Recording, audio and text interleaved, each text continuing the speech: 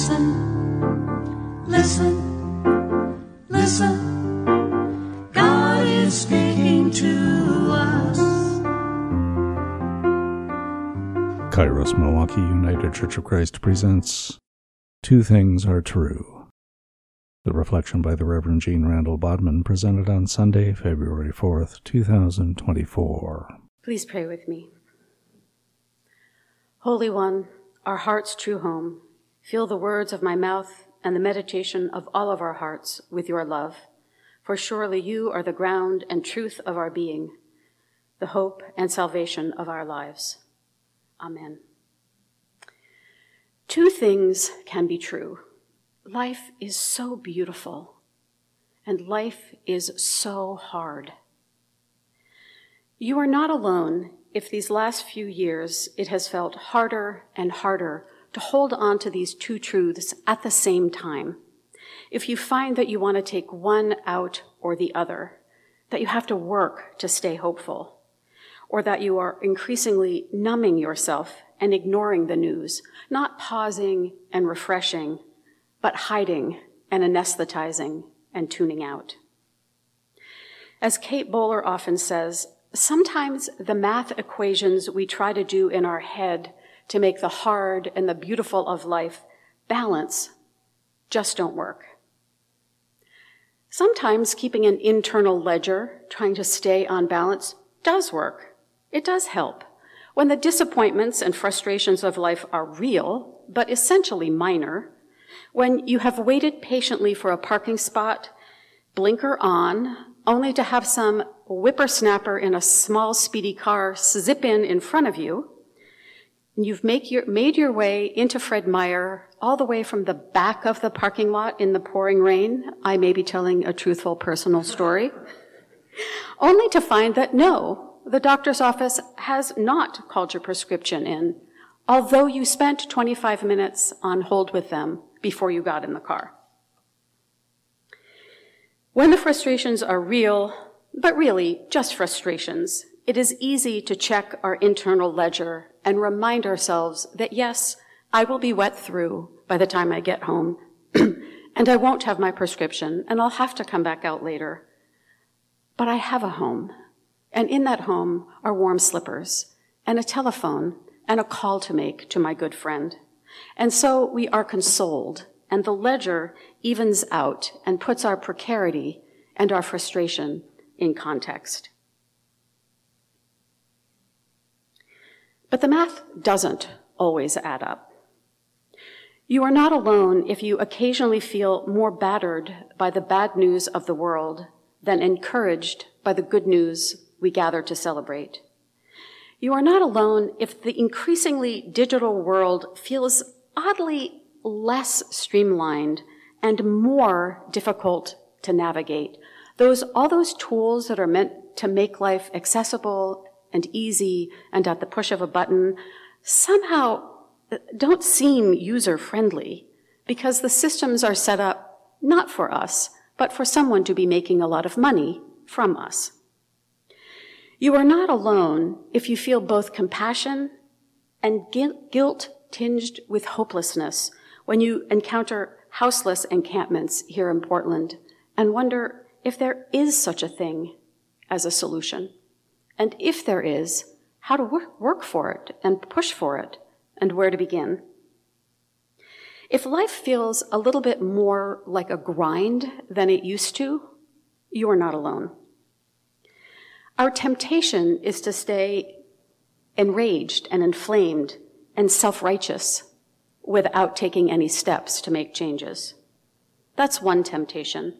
Another temptation is to turn inward, to wallow in any of the thousands of self-care regimens being peddled by social media influencers. The kind of regimens that are presented not just as a way of taking good and tender care of yourself, that's a lovely thing to do, but these are presented as pathways to meaning in life. I don't know about you, but I don't think there is any amount of kale and collagen and exercise that is going to give my life purpose. But the possibilities offered online are endless, and they are so beautifully presented. They're seductive.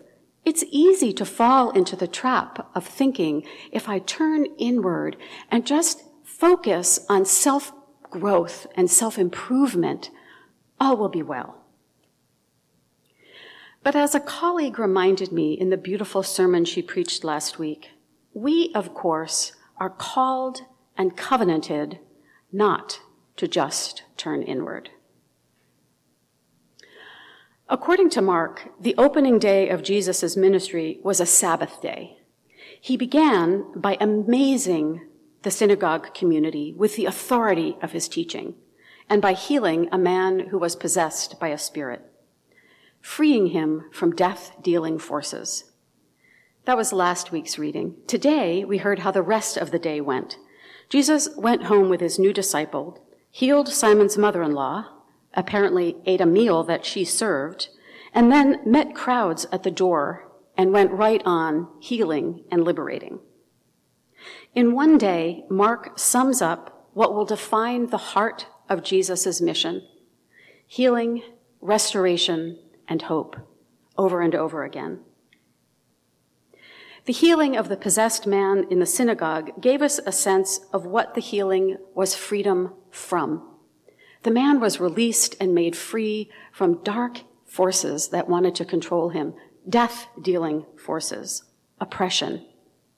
This week's story points us to what Jesus frees us for. Jesus came and took Simon's sick mother-in-law by the hand and lifted her up. The fever left her, and she began to serve them. Now, the fact that Simon's mother-in-law is never dignified with a name, and that she seems to have stood up from her sickbed and gone straight to serving the rest of the household, can grate on a modern ear. It raises my feminist hackles, if I'm honest. Which parent, especially, I'm sorry, men, but which mother or grandmother or auntie in the room has not felt that it was required of them to start to get up immediately that the fever left them and start to serve other people? Not 1 second more for you. But a little focus on the language of the text helps. Simon's mother-in-law is raised. She is raised with the very same verb used again in the gospel to describe Jesus raised in the resurrection. She is restored and empowered and reinvigorated. She is set free from her illness. The word that is used to describe her service, diakonos, is the same root word that gives us the word deacon. Unnamed she may be, nevertheless, she is the first deacon of the church. What's more, when you look at it, when you dig deep into the Greek, the word literally means to kick up dust. This is an active, practical, change the world sort of work. She is lifted up to serve. She is freed for ministry, to kick up some dust and get some things done. She is the pioneer who blazes the trail for the anonymous woman who causes a little dust up near the end of the gospel by anointing Jesus in the presence of everyone and to the disciples' shock and dismay.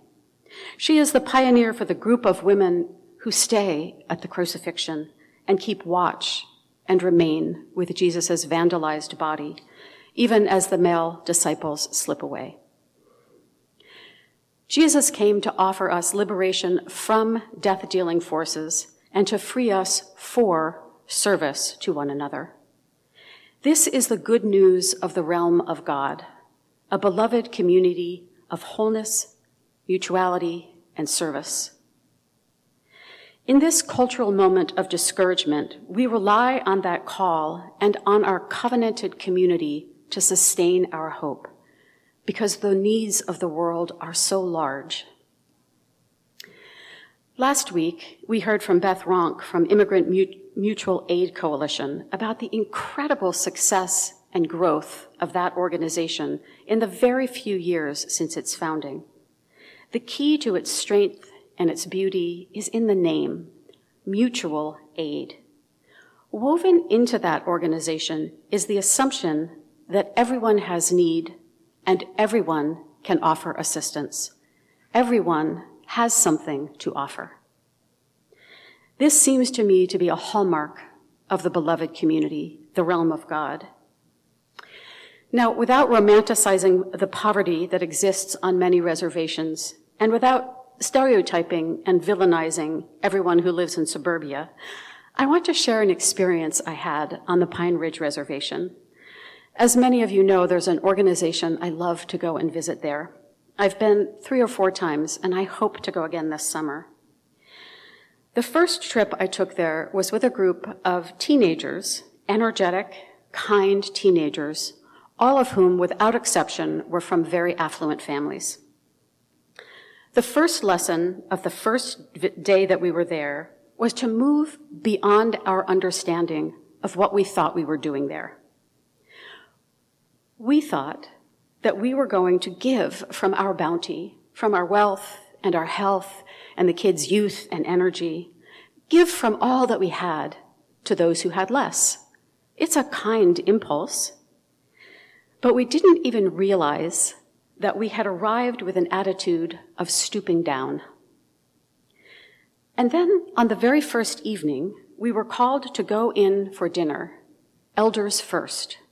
And then we were gathered for an evening of history telling and were given a blessing and a smudging. We began to realize that we were not there just to give, but also to receive.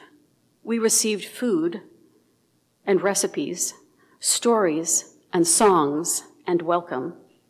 We were gifted with the honest telling of our shared Indigenous and non-Indigenous history in that place. The history of the massacre at Wounded Knee, told by the descendant of a survivor.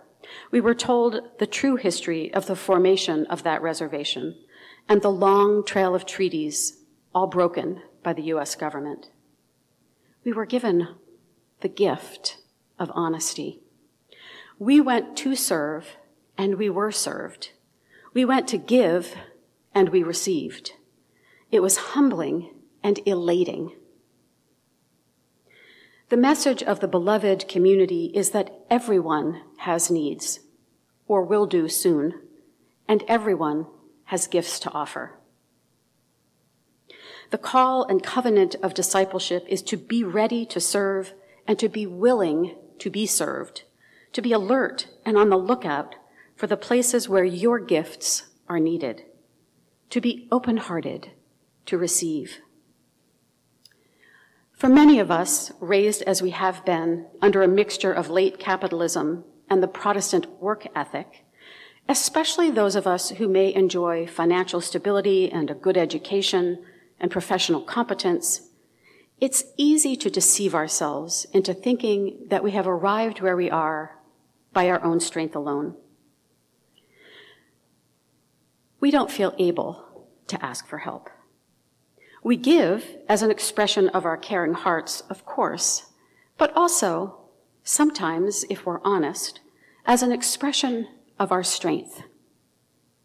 We might find it hard to accept help or to acknowledge help that we have already received.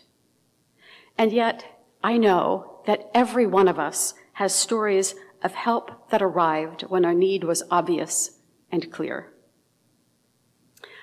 I have a story that always pops in my mind to remind me that it is okay to need help and that help can come. It was the very first time I had driven more than a mile in the snow. And as all of you know, I don't like to drive in the snow, and here's why. I was driving our then little family of 3 from my parents' home in Philadelphia to our home in the Shenandoah Valley. We were about 2 hours into that 5-hour drive, and the flurries that had been drifting down and not causing us any alarm when we left had turned into a driving snowstorm. I had my hands clutched on the wheel, and I was just beginning to relax and think, I've got the hang of this. I can do it. When we went over a small bridge, and I hit a patch of black ice that had been covered over with snow and hidden. I yelled to David, my main raised husband, what do I do? What do I do? And To my great dismay, he said, "How should I know?" I don't remember exactly how it happened that we slid off the road, but I do remember shouting, "What do you mean, how should I know? You're from Maine." That's what stands out about how it happened. Our car sailed across 3 lanes of the highway, which was momentarily clear of any other traffic, and slid backward into a wide open grassy median. And there we came to a stop. I turned off the car, and David and I looked at each other and whipped our heads around to make sure Caleb was okay. He was sleeping serenely. And we broke out into a sort of crying laughter or laughing crying. And then suddenly, within 90 seconds of turning the car off, we were surrounded. 2 pickup trucks, one on each side of our tiny little Colt. One of the drivers hopped out of his vehicle, came over and said, "Oh, this is a terrible spot. Happens all the time. Follow me. I can show you how to get back on the highway. Buck will come behind us to make sure you make it." And that's what they did. One led, the other played sweeper, and 2 minutes later, we were back on the highway and safely on our way home. Our unexpected saviors tooted merrily, and off they drove into the night. Unexpected, unlooked-for help arrived just in time.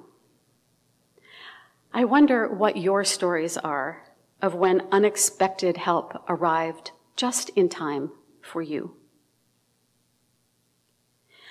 I wonder what your stories are, and I expect to hear about them at coffee hour, of when you have been the one to extend unexpected help or encouragement. When have you been part of one of these beautiful interventions, committed with grace and generosity, breaking down our illusions of singularity and self-sufficiency?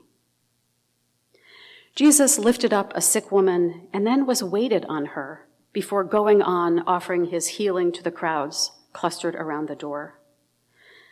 The next morning he went off by himself before greeting or tending to anyone else, before receiving food from the hands of his host. He went off by himself to pray. We are all, every one of us, needy. We are all, every one of us, gifted. And we are all of us invited to be part of the realm of God in giving and receiving and in turning to God in prayer to underweave the whole thing. The world has need of every one of your gifts, your clarity and vision, your political activism in calling for a ceasefire in Gaza, your tenderness to your ill family member, your gifts of hospitality and welcome, your gifts as a mechanic or a scholar or a musician or a parent or a translator or a poet, the gift of your simple time and presence in another person's life. In times of great international peril, with war in Sudan and Ukraine and Gaza, with bombings and rumors of war across the Middle East, with American money fueling and arms fueling war, American bombs dropping, with all of this in the news and in our hearts sometimes cry out for the kingdom of God to come immediately to overpower the kingdoms and nations of this world, even our own nation, as it wreaks violence in the world. But the kingdom of God that Jesus announced and enacted in every act of his life was not the kind of realm that meets violence with violence or draws boundaries to defend.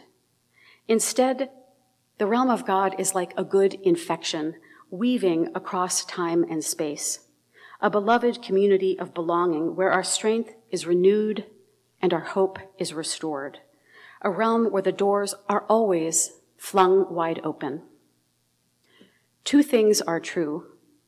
Life is so beautiful. Life is so hard. But the most true thing, the good news we hold fast to, is that we are not alone. We are under the shelter of God's presence and woven together in love and mutuality.